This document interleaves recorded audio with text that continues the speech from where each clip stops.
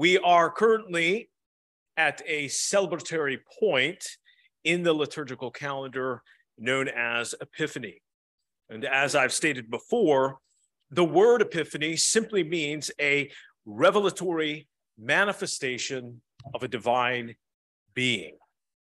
The Gospel of St. John presents us with 7 Epiphany accounts of the Christ, or 7 accounts in which someone acknowledges the manifestation of Jesus's divinity. For example, within the narrative of John's Gospel, someone will declare a statement like, "We have believed and have come to know that you are the Holy One of God." So then, here at All Saints Church, this Epiphany season, we are exploring those 7 Epiphany accounts of Jesus presented through the Gospel of St. John. Today's sermon text comes from John chapter 4, verses 1 through 42. And these verses record an Epiphany account that took place in the region of Samaria. As we consider this event, which communicates a revelatory manifestation of Jesus's divine nature, I want us to consider 3 points this morning. Number 1, I want us to consider the Samaritan woman at the well. If you look at the cover of your worship guide this morning, you'll see a picture there depicting that scene. The second thing I want us to consider is the epiphany of Jesus as the Christ, attested by not only the woman at the well, but the Samaritans in general. And then third, I want us to consider some applications for us here at All Saints Church. So if you have your Bible with you, go ahead and turn to John chapter 4. I'm going to read verses 1 through 42, and then I will pray.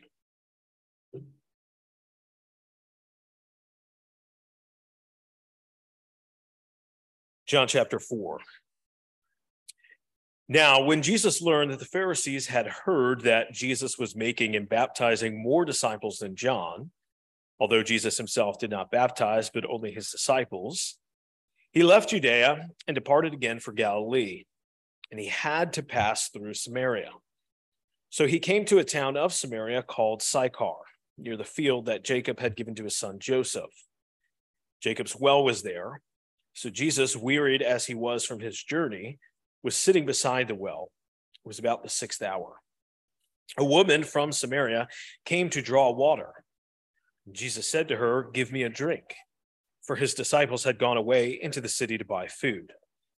The Samaritan woman said to him, "How is it that you, a Jew, ask for a drink from me, a woman of Samaria?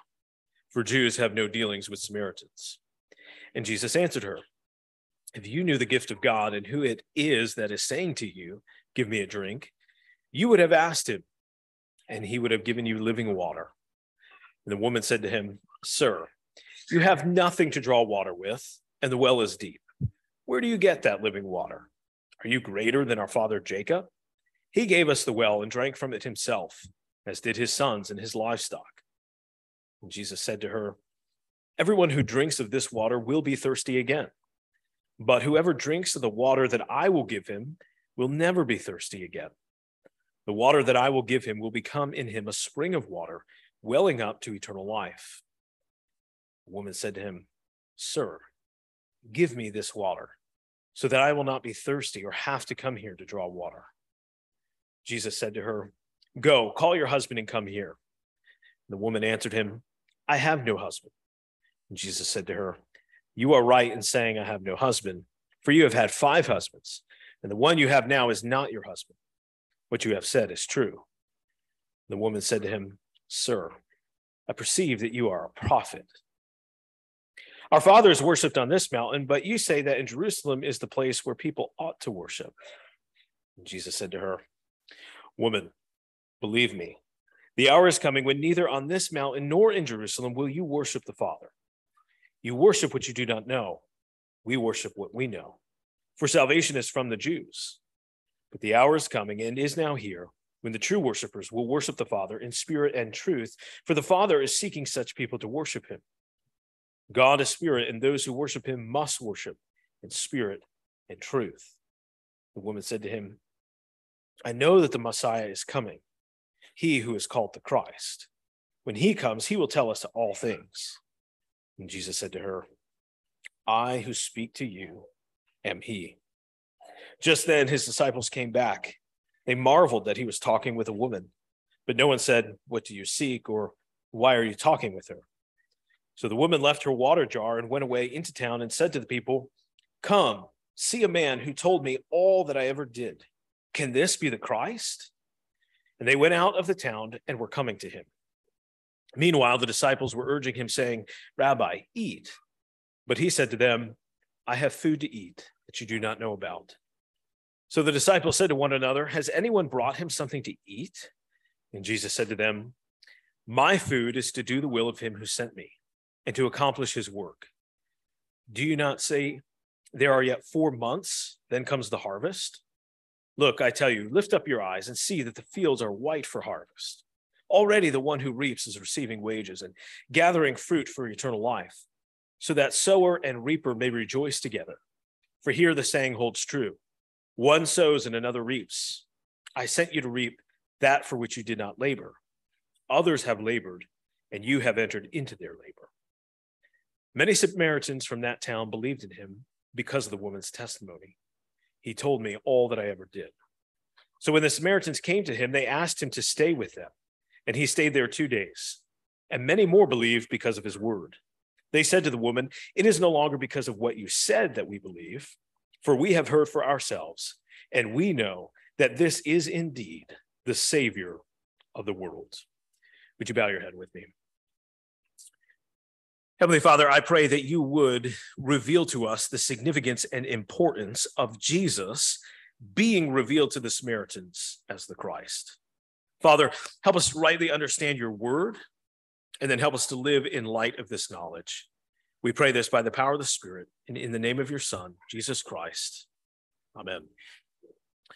So let's begin by drawing our attention to the first point, the Samaritan woman at the well.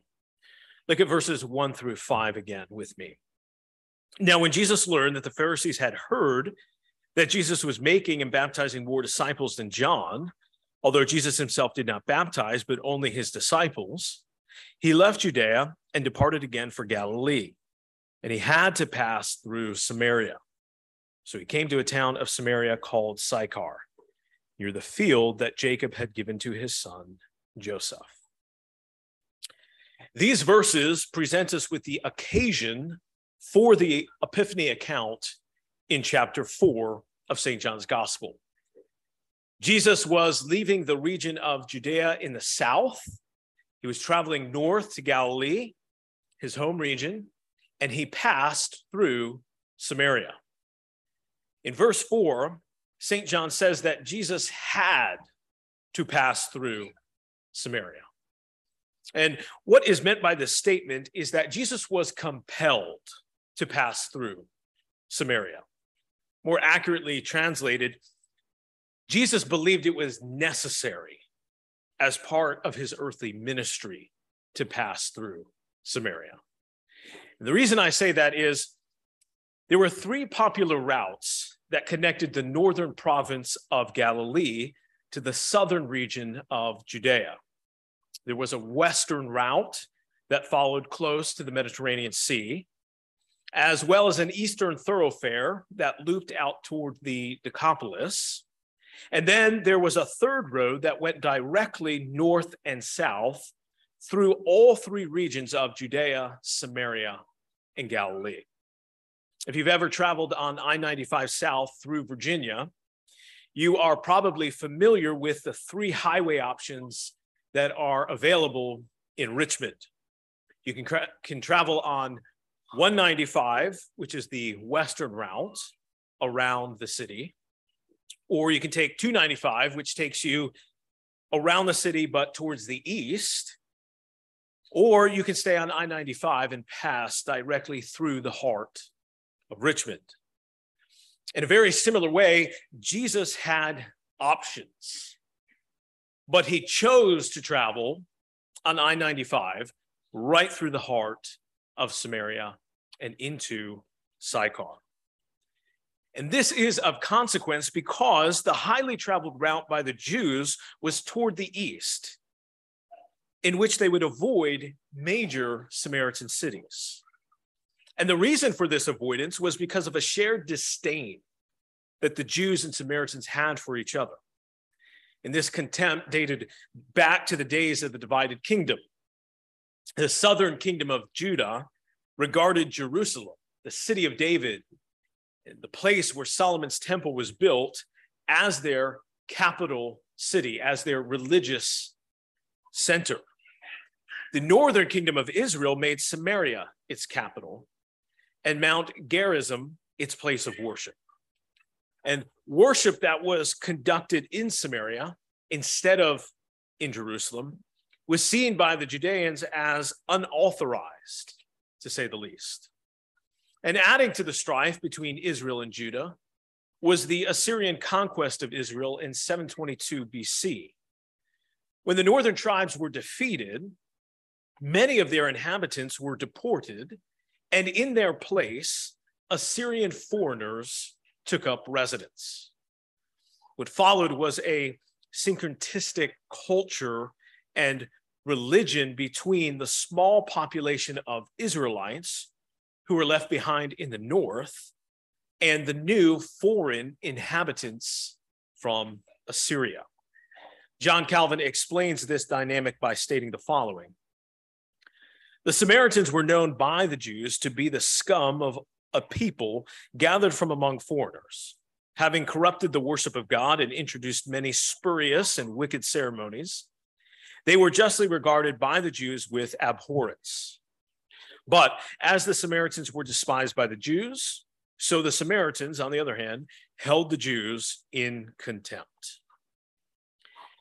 It is also important to note that while the Samaritans were syncretistic, they did regard the Pentateuch, the first 5 books of the Bible, as God's word, and they saw the patriarchs, Abraham, Isaac, and Jacob, as their fathers.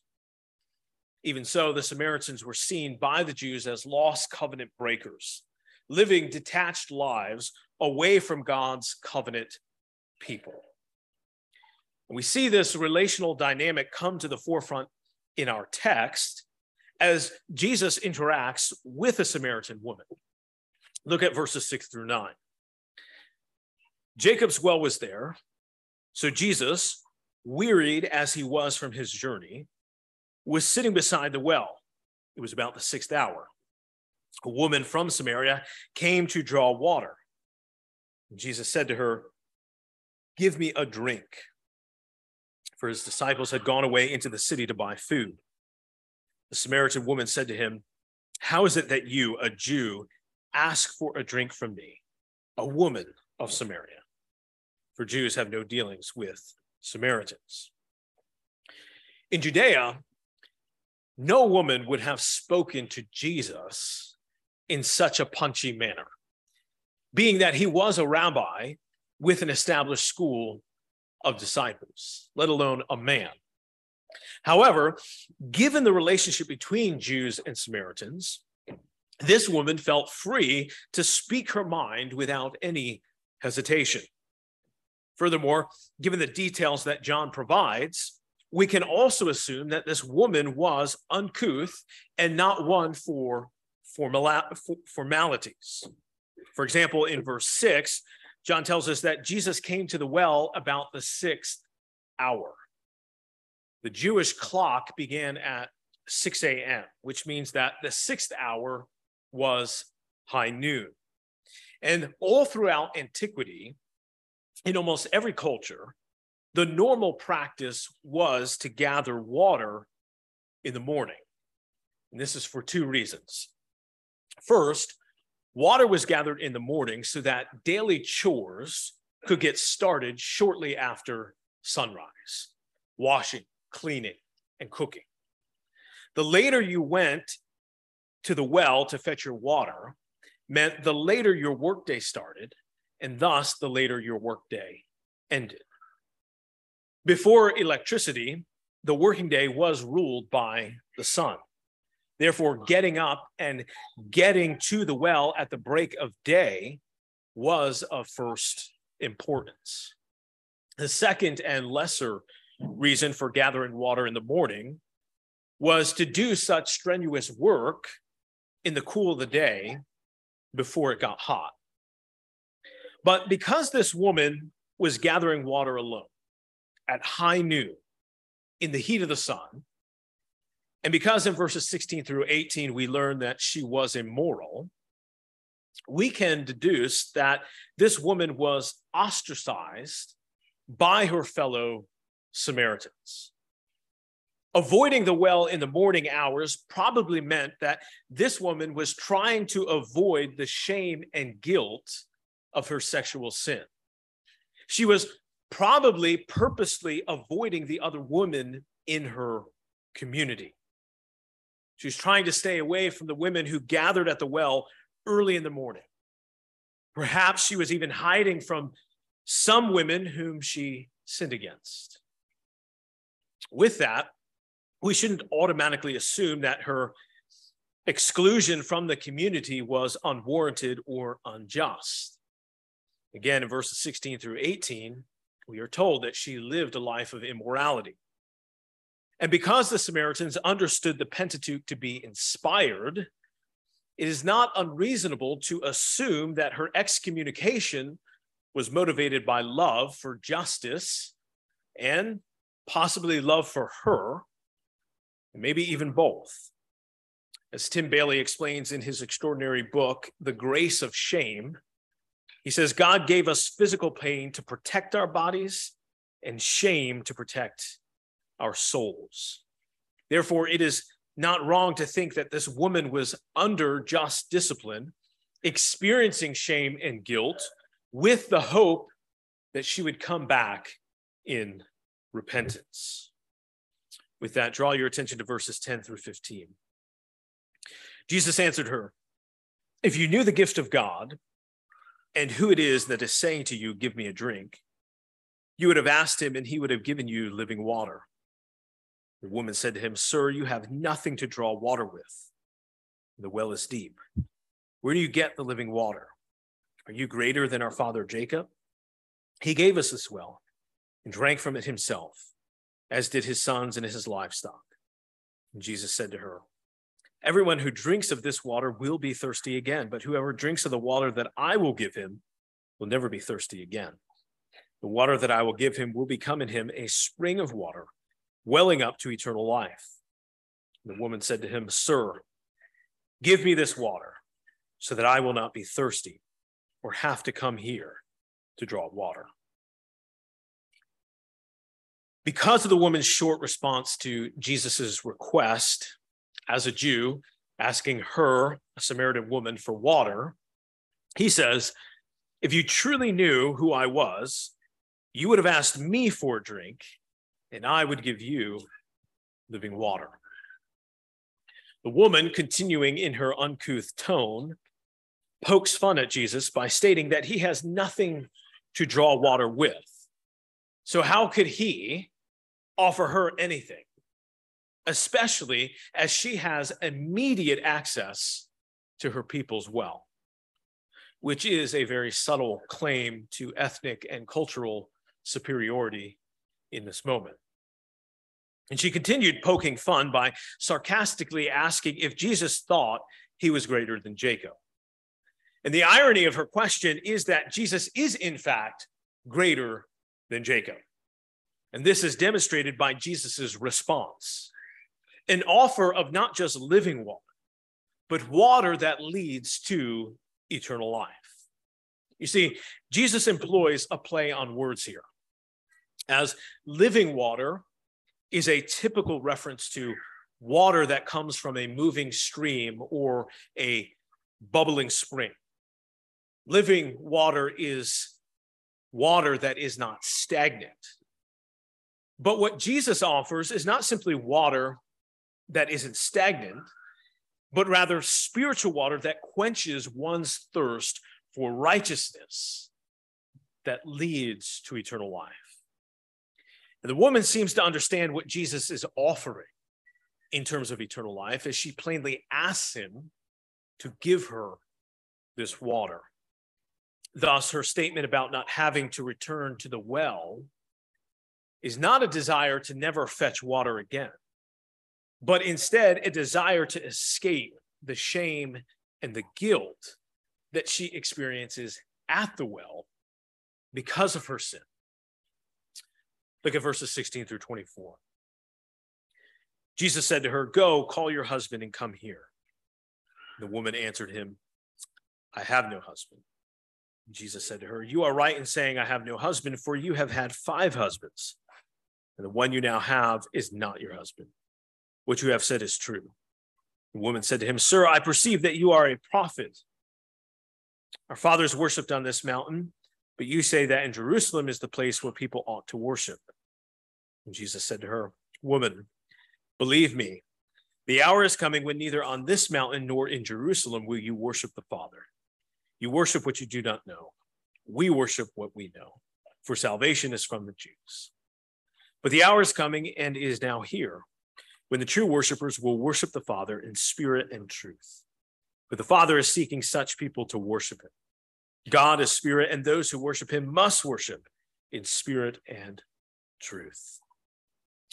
2 noteworthy things happen here. First, Jesus shows his knowledge of her shame and guilt, and thus also demonstrates that he is aware of her desire for righteousness, which leads to eternal life. Second, in what appears to be a defense mechanism, a means to hide her sin, to deflect and get off the subject of her sin, the woman responds to Jesus by asking him a highly debated question of the day, a question that she probably wasn't sincerely wanting an answer to. However, Jesus uses her question to prove that both Jews and Samaritans are in need of righteousness that comes from his living water, not just her. Jesus said that the hour is coming when worship of God will not take place in Samaria on Mount Gerizim or in Jerusalem on the Temple Mount, as the liturgical systems associated with each location miss the mark of true worship. For example, the Samaritans had broken the law of God by merging with the Assyrian worship. While the Samaritans were relatively sincere, Jesus points out that they didn't know what they were worshiping or who they were worshiping. Whatever worship they did, according to the Pentateuch, was invalid, as it was mixed with unregulated principles. In short, they did not worship God rightly according to his order. In contrast, the Jews had been worshiping according to God's prescribed order. However, like the Samaritans, their worship was unacceptable to God as well. And that is because worship had become an outward action that did not match the inward reality. Therefore, Isaiah began his prophecy with the following judgment from God. Quote, "What to me is the multitude of your sacrifices, says the Lord. I have had enough of burnt offerings of rams and the fat of well-fed beasts. I do not delight in the blood of bulls or of lambs or of goats. When you come to appear before me, who has required of you this trampling of my courts? Bring no more vain offerings. Incense is an abomination to me. New moon and Sabbath and the calling of convocations. I cannot endure iniquity and solemn assembly." Ultimately, God said that he was not satisfied with worship that externally followed his prescribed order, but lacked faith. And this is why God says through the prophet Jeremiah, "I am not concerned with the outward sign of circumcision. What I desire is the inward circumcision of the heart." Thus, here in John chapter 4, when Jesus speaks about true worshipers worshiping in spirit and truth, He is referring to faithful worship that follows the prescribed form, that being the truth, but also comes from a heart of faith, that being a person's spirit. And this is clearly communicated by the grammatical construction of Jesus' words in verse 24. The Greek word pneuma, which is translated into English as spirit, is also the same word that is used when speaking of the Holy Spirit, the third person of the Trinity. However, when this noun appears alone by itself, without a definite article, as it does here in verse 24, it is a reference to a person's rational spirit, the power by which the human being feels, thinks, wills, and decides. This is why your English translation in front of you this morning does not capitalize the S in spirit, as this is not a reference to the Holy Spirit. Instead, Jesus is saying true worship comes from a heart of faith, one's spirit, and follows the forms of God's prescribed order of worship, the truth that is revealed in Scripture. And there is a great lesson to be learned here, particularly because we are people who place a great emphasis on our liturgical form. While I do not think that we are in danger of adopting unbiblical forms of worship, merging with pagan culture like the Samaritans, here at All Saints, we should be cautious and make sure that our liturgical practices are not merely superficial gestures like the Jews. We need to make sure that our participation in liturgy is an outward sign of a heart that is full of faith, worshiping in spirit according to the truth. Consider verses 25 through 30. The woman said to him, I know that Messiah is coming, he who is called Christ. When he comes, he will tell us all things. And Jesus said to her, I who speak to you am he. Just then his disciples came back. They marveled that he was talking with a woman. But no one said, what do you seek, or why are you talking with her? So the woman left her water jar and went away into town and said to the people, come, see a man who told me all that I ever did.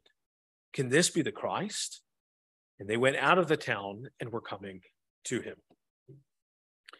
In response to Jesus, the woman tries to deflect again, this time inferring that the answer to a question such as hers will ultimately be answered by the Messiah when he comes. Jesus then takes this opportunity to reveal that he is, in fact, the Christ. And after being confronted about her sin and offered righteousness that removes guilt and shame, the woman left her water jug and went into town, alerting her neighbors of Jesus' words. This brings us to the second point, the epiphany of Jesus as the Christ, attested by the Samaritans. Consider verses 39 and 42.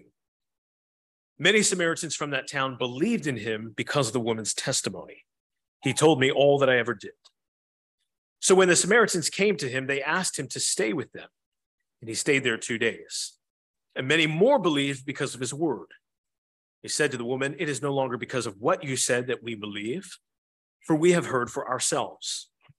We know that this is indeed the Savior of the world. These verses present us with the epiphany recorded in John chapter 4, particularly verse 42. We know that this is indeed the Savior of the world. As I've previously stated throughout this sermon series, in order for someone to experience faith in Jesus, to experience an epiphany, the word of God must be preached or read or taught. And such was the case, as we saw with Andrew, Philip, and Nathanael in John chapter 2.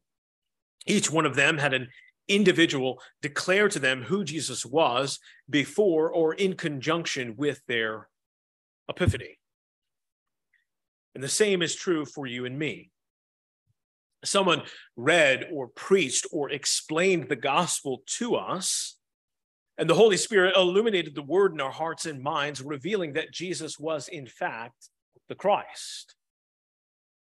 The Samaritans had the privilege of not only hearing the testimony of the woman, but they also had their epiphanies personally informed and shaped by the word made flesh, by the living word. And thus, John said in his prologue, "And the word became flesh and dwelt among us. And we have seen his glory, glory as the only Son from the Father, full of grace and truth." And being instructed by Jesus for 2 days, the conclusion from the Samaritans was, we know that this is indeed the Savior of the world. And their point in stating that Jesus was the Savior of the world had nothing to do with a universal application of his atonement. That is, they were not making a claim that Jesus was going to save every person without exception. Instead, their point was that Jesus' salvation was not tribal or local, as being solely Jewish, but rather globally applied to all people groups without distinction. What this meant for the Samaritans is that, even as Calvin put it, the scum of a people gathered from among foreigners could be saved from their sin, shame, guilt, and ultimate judgment under God. What this meant for the Samaritans is that salvation had come to them, an ostracized people, a people hated and despised. Furthermore, this point becomes greater when you consider what John said in verse 4. Jesus believed that it was necessary for him to go through the heart of Samaria. Why did Jesus have to go through Samaria? Because he is the Savior of the world, of all people groups without distinction, red and yellow, black and white. And he wanted to save these lost covenant breakers. Jesus wanted these wretched Samaritans. And this brings us to our third and final point. In closing, I want to make some practical applications for All Saints Church. Draw your attention to verses 31 and 38. Meanwhile, the disciples were urging him, saying, "Rabbi, eat." But he said to them, "I have food to eat that you do not know about." So the disciples said to one another, "Has anyone bought him something to eat?" And Jesus said to them, "My food is to do the will of him who sent me, and to accomplish his work. Do you not say, 'There are yet 4 months, then comes the harvest'? Look, I tell you, lift up your eyes and see that the fields are white for harvest. Already the one who reaps is receiving wages and gathering fruit for eternal life, so that sower and reaper may rejoice together. For here the saying holds true, one sows and another reaps. I sent you to reap that for which you did not labor.